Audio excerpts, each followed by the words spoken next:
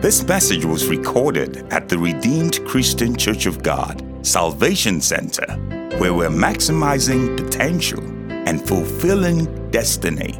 We pray you'll be blessed as you listen to the following message. To memorize the Word of God. You don't have to have the Holy Spirit to memorize the Word of God. You will see theologians that have not the Spirit of God, they know the letter. But for the Word of God to come alive inside of us is a whole nother level. Do I hear an amen? For the Word of God to come alive inside of us is a whole nother level. I always keep a conscious mind that if I read something, it must manifest in my life. Hallelujah. When I read the Word of God, my expectation is that manifestation. Not just a separate life from what I am reading to what I manifest. Hallelujah. So if I'm believing God for something and I happen to see it in the Word, then I should be able to imbibe it in my life. Amen. There was a song that I was singing a few weeks ago. And I literally wanted to question people. How many of us can truly say that you can honestly sing that song wholeheartedly? You know, it's a Nigerian song, and I'm not going to begin to sing the song, but I want to tell you a little bit of what the song means. It means it's talking about not being a part of any other thing, not being a part of a cult, not being a part of some sort of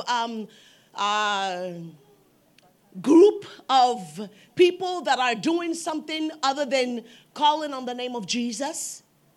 Amen. Most people that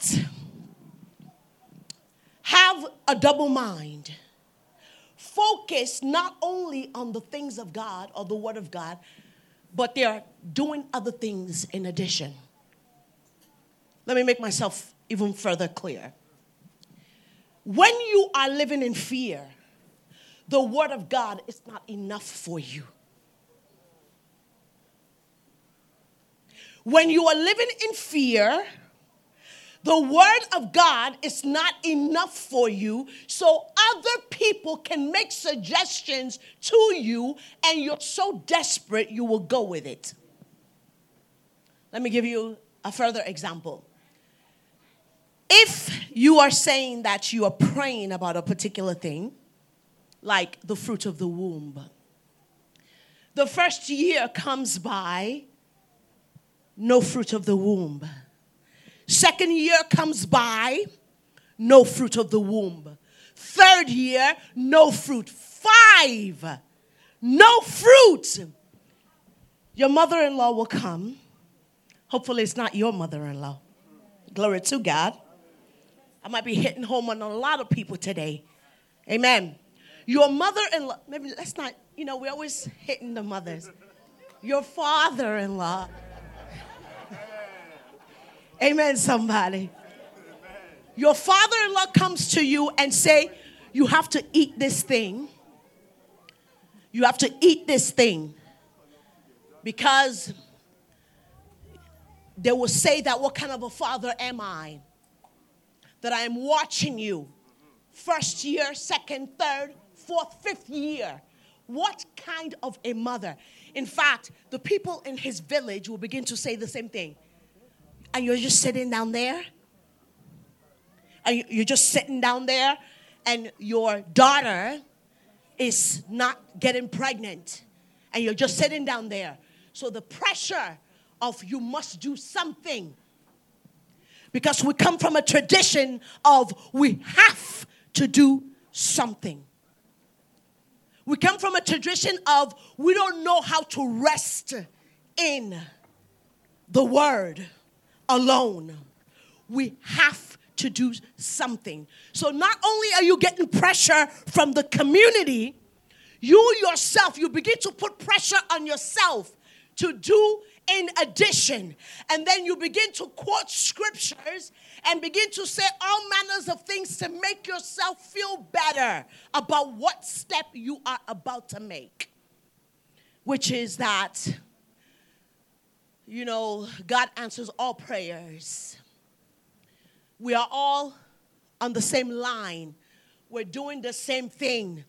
Prayer is prayer. And you begin to try to make yourself feel better about the action you're about to make.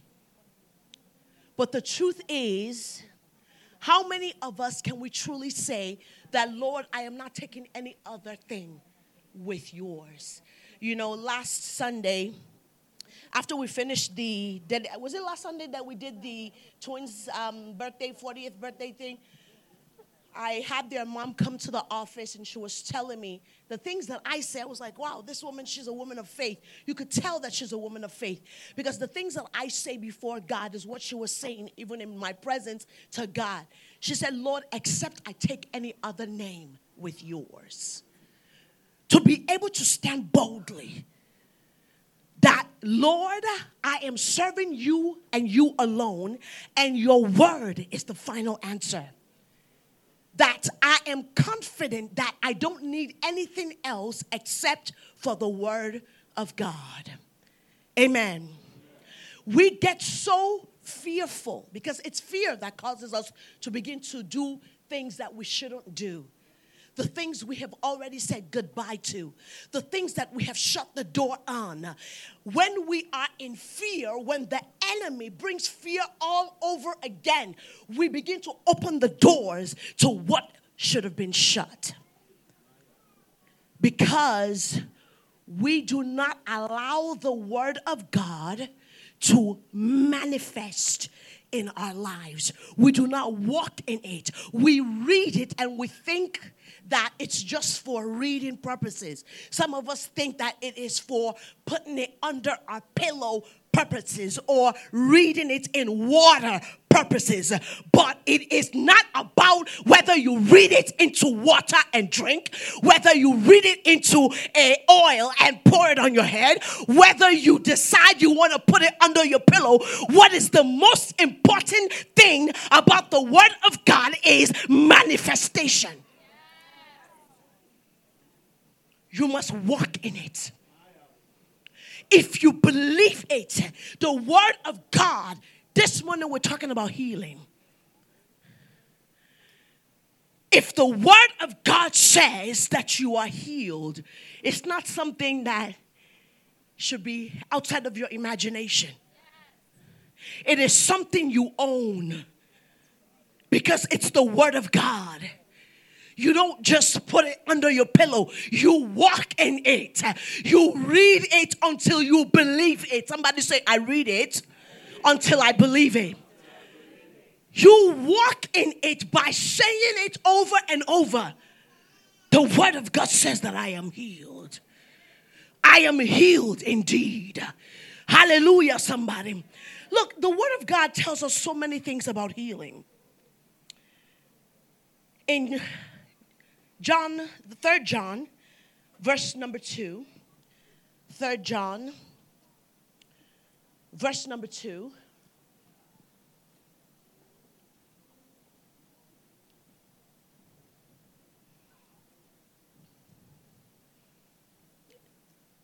We might have to have the ushers hold around the mic so that if somebody's there, they can read. Amen. 3rd John chapter 2. 3rd John, verse number 2 says, Beloved, I pray that you may what? Prosper in all things and be in health, just as your souls prosper. I pray that you may prosper in all things. And what? Be in what? In health, in good health, just as what? Your soul prospers. It is God's desire for us to prosper in health, to be in good health. Because that particular disease, condition, situation has not gone yet, you want to rationalize for God. You want to make yourself feel better by saying, maybe this is how God wants it to be. But I can assure you that God does not desire for you to be sick. And the more we believe that, the more we can manifest healing. Amen.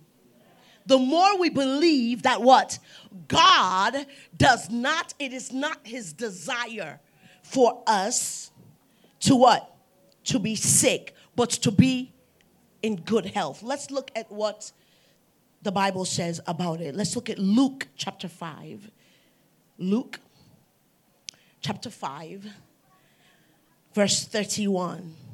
Luke chapter 5, verse number 31. It says, and Jesus answered, said unto them, Jesus answering said unto them, they that are what? Whole. They that are what? Whole. Need not a what? But they that are sick. Jesus Christ came as a physician, because he's saying that if it was well, then he won't need to come.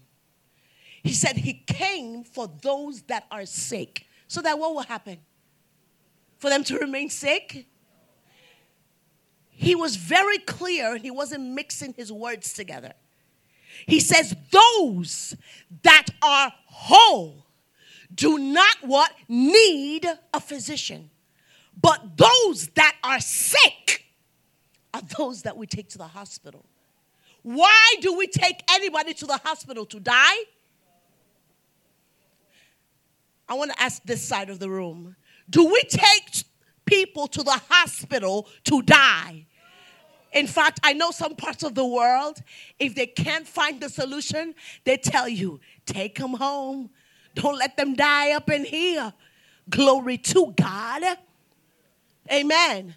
We take people to the hospital so that they can receive healing, treatment. Amen. And Jesus is letting us understand that the reason why he came is so that we do not remain sick. So that we know that his desire towards us is for us to be in sound health. Amen. Amen. Let's look at Luke. Luke chapter 7. Luke chapter 7 verse 10. It says, and they, Luke chapter 7 verse 10, and they that were sent, returning to the house, found the servants how? Whole and had been sick. Hallelujah. What am I saying to us this morning is that God's desire for us is to be healed. God's desire for us is to be whole. Just because that situation is still there does not mean it's the will of God for us. Amen. Jesus Christ came so that we can be healed. Those that are sick, he said, that they may receive their healing. Amen. There's something where the Bible talks about sound health. Safe and sound. You know, the example is in Luke 15:27. Luke 15:27, it says, and he said unto him, thy brother is come, and thy father had killed a fattened calf, because he hath received him safe and sound. That sound there means whole, good health. You are safe and sound. Not only are you safe, but you're also sound. Sound, the same thing that we were reading, that it says sound, good health. Amen. It is God's desire for us to be in good health. I want us to look very quickly at Exodus. Ooh, thank you, Jesus. Before we go to Exodus, I want us to look at James chapter 5. James chapter 5, verse 14 and 15. I want somebody to read. If we can get Usher to please give us a mic. I want somebody's voice to read this out loud.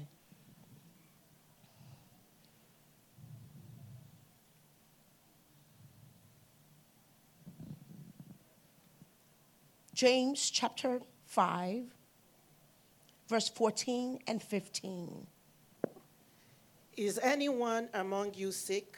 Let them call the elders. Is any amongst you sick? You're supposed to do something about it. Is there any among you that are sick? You are not to remain that way.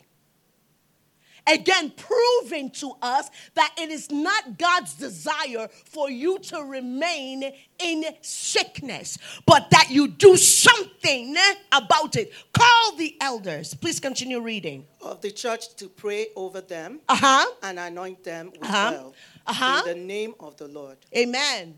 And the prayer offered in faith will make the sick person well.